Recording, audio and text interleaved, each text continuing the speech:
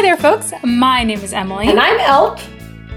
And this is Oh My Word, a podcast where we discuss movies, musicals, books, TV shows, etc., and share some of the content so that you can make more informed decisions before you consume. Yeah, and then we look at all that content of the violence, language, and romance, and we observe it with our microscopes and with our very highly technical X-ray stuff, and then we grade it on our pearl clutching scale of 0 to 4, 0 being very good, 4 being very not good.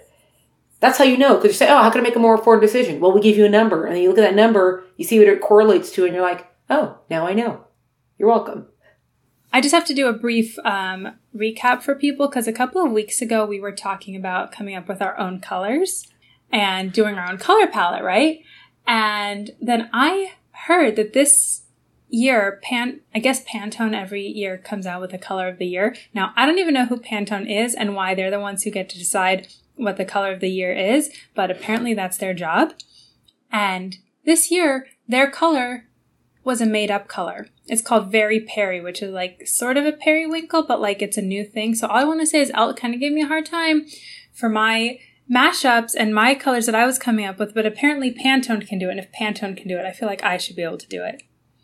Yeah, Emily always does this, like tries to frame herself as a visionary and as, you know, this great progressive mind just because someone else did something that's also, how come they get to do it? That's also, that they made up this thing that they get to do. So, like, she used it to validate herself. Unlike someone else in this conversation who emulates other great people who made up words, for example. And so when she makes up words, there is real precedent for that. And that is how we have words that we never had before in the English language. Whatever, it makes more sense from this perspective is all I'm trying to say. So you can make up words, but I can't make up colors? Okay, look, I wasn't going to be the one to say that. But now that you've said it, I know you like it when I say you're correct, so you're correct. I'm torn because I like being correct, but I also don't like that you get to do something that I don't get to do. Well, I'll rack it up as a win for myself, and you get, I don't know what you get. You know, it's speaking of being creative and emulating people, in the movie musical we're going to talk about, the main character does emulate other greats in his field, one in particular who is quite prominent throughout the film. So we are today talking about Tick, Tick, Boom, which is a recent Netflix musical adaptation of an early 90s. Okay, so this is where I'm a little bit lost because isn't Jonathan Larson wrote Tick, Tick, Boom, right? Correct. Right, it was before Rent. I think Tick, Tick, Boom was before Rent. It was just not as well known as Rent.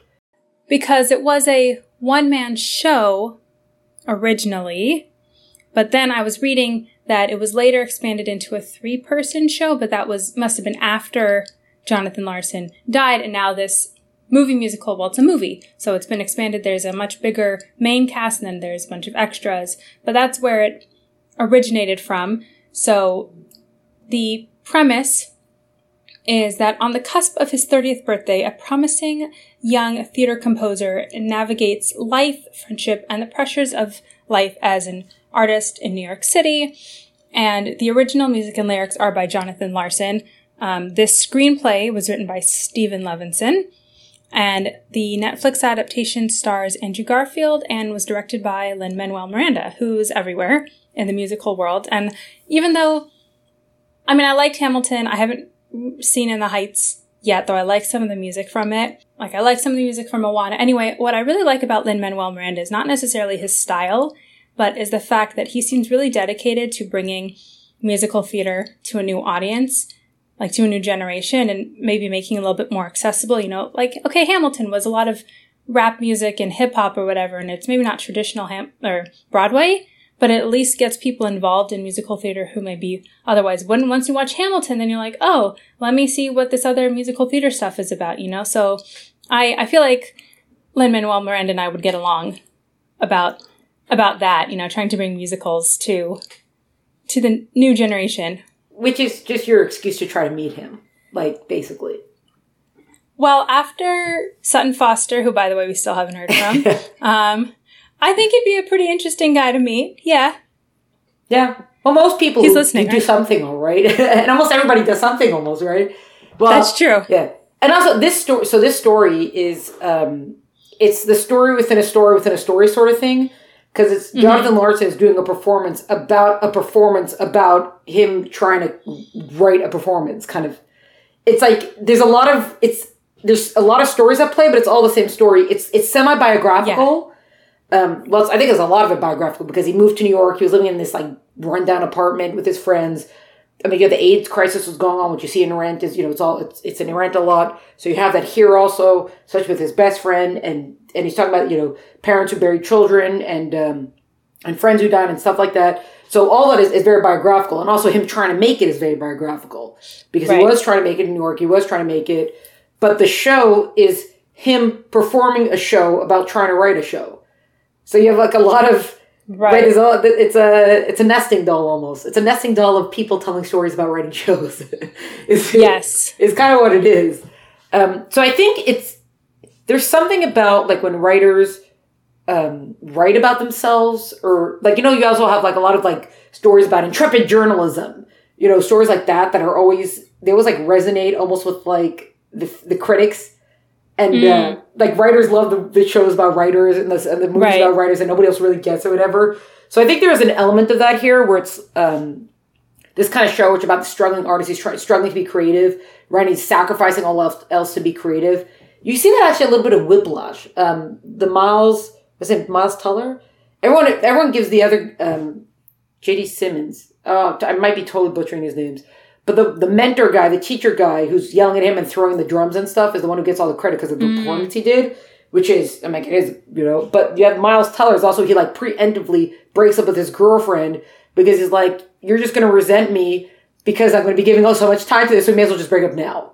Right? So it's that mindset of like giving up everything because for the creative gene, because I must tell the story. So you have a lot here with Jonathan Larson, and this whole story, but the thing that was surprising about it, I would say surprising about it, is because Andrew Garfield is in it. And even though a lot of actors are theater trained, and a lot of actors, this, that, whatever, you still never really know what you're going to get with it. Yeah. So I think a lot of people were really, really surprised because he kind of made this film, I don't want to, it's not a great word, but like watchable, because otherwise it would just be like, oh, it's another musical adaptation, so you're either into it or not. But he actually turned in like an incredible performance. Oh, yeah. Like, it was not expected. Even some of it, I didn't love a lot of the direction and some of the cinematography. I didn't love it or whatever. But Andrew Garfield, like, really, really nailed the role. Like, as far as just so much feeling and emotion and whatever. And his singing it wasn't cringy. I'm like, I'm not going to start going into like, oh, what is the real quality of this musical performance? But it was not cringy. He sounded good. He seemed like he was like really into what he was doing. So. Yeah. I heard I saw this online, that he took voice lessons for a year for this movie. Right. That, like, Lin-Manuel Miranda cast him and liked him from an actor standpoint, but he didn't sing, so then he had to take... So he doesn't have a singing back... Like, some actors we find out, after a while, like we were talking about recently with, like, Hugh Jackman or some other people, it's like, oh, they actually started in musical theater, but he didn't start in musical theater, but he has done theater before, so that was why he got the role. And I agree, he was very watchable. And even though, like, there are times, I thought Jonathan Larson as a character was interesting because he wasn't a totally likable character. Sometimes he was flawed, but he was trying. So, I don't know, sometimes you get a lot of times on TV, especially these days, you get like really awful people as main characters. And you're like, why do I even want to watch you? You're just a bad person. But he was just like I don't know, yeah, you're right. He just made it watchable. Yeah. Well, because you see, he gets very wrapped up in himself, right? And his friends are struggling with different things or whatever, and he's not paying attention to them. He's pushing them off. But I don't know, it's almost like you could get why, you might not agree that he's like that, but you could get why he's like that sort of thing. But also, even taking lessons for a year, you don't know. Like, they try to teach Marlon Brando how to sing for Guys and Dolls. That film adaptation, you have Frank Sinatra's in it, Marlon Brando's in it, and it's not... Like, it didn't work, Marlon Brando he's not a singer. He's a great actor. He's not a singer, so. That's true. We haven't actually talked about our ratings yet, so let's do those. So violence is a 0, language is a 4, and romance is a 3. So violence is a 0, meaning there were no instances of violence. I mean, even Rent has some instances of violence in it, but this doesn't have any. Language is a 4. So they do get all the way to the F word in this, but I will say that I was surprised because it was not a constant slurry of curse words. They did use a variety of words, but it wasn't all over the place. You know, it was, in a way, it wasn't clean because they did use the words, but it didn't feel like one of those movies where they're cursing every 2 seconds and you're like, what is going on here? You know, it was a pretty reasonable use of language for something that's an adult film and artists in New York, you know, what you might actually expect. And then romance is a 3, which, again, I will say was pretty surprising for me. For those of us who have any familiarity with Rent, you know that there's going to be stuff about HIV and AIDS, so you might expect that there's going to be some sex scenes, but there weren't any sex scenes. There was some kissing and some making out and a few, like, crude references that may or may not have actually added to the movie. So it's still kind of high in terms of romance, but there wasn't even really any nudity. Right. I mean, it's very impressive given what you might expect, knowing Rent and knowing Netflix and knowing musicals these days, that it's because of the content and not the content, but the subject matter. You know, it's not a family musical like Music Manual has come back to, or Sound of Music or something like that. But in terms of like nuts and bolts, is it appropriate? They actually kept it relatively clean. Yeah. It could have been almost entirely clean, almost. Like, yes. As far as that, whatever was not specifically clean could have been written out without it affecting. Because that's how infrequent and not pervasive and almost like side it was. Yes. Like it almost could have been like an entirely clean, which, just saying, we see now that this could happen. It would have been so simple. I know. That's the other thing that interested me or surprised me was just not only how relatively clean it was for what I anticipated, but also it was surprisingly not super political. I mean, they do talk about HIV and AIDS, and you know, they show this one clip from C-SPAN with some Republican governor or senator at the time talking about AIDS. But they didn't make anything up. Like, there was this really awful thing that Mrs. Maisel did a couple years ago, which is why I don't watch the show anymore, because they totally slandered a politician who was dead. So, like, a politician who can't speak back for themselves anymore and made up lies about them just, you know, for the show's purpose. And it was annoying, you know, it wasn't purpose. There was no point to it. But here, in a movie which you know is going to be about HIV, or it's going to be part of it because you know Rent, you know Jonathan Larson. Yeah, it's a part of his life. He's living in New York in the 90s. He's in Broadway. Probably most of his friends are gay. It's actually surprising that he's not gay, right? Given this world that he lives in. And so HIV and AIDS is like, it's the backdrop. It's something that's in his life. So of course they're going to talk about it, but they didn't make a big deal about, like, they didn't add to it. They just put it in, at least I felt, in a way that this probably was in his life, and we know it was in his life because he wrote Rent, and it was such a big theme in Rent. So it might not have been as much of a theme for other people at the time, but we know it was for him.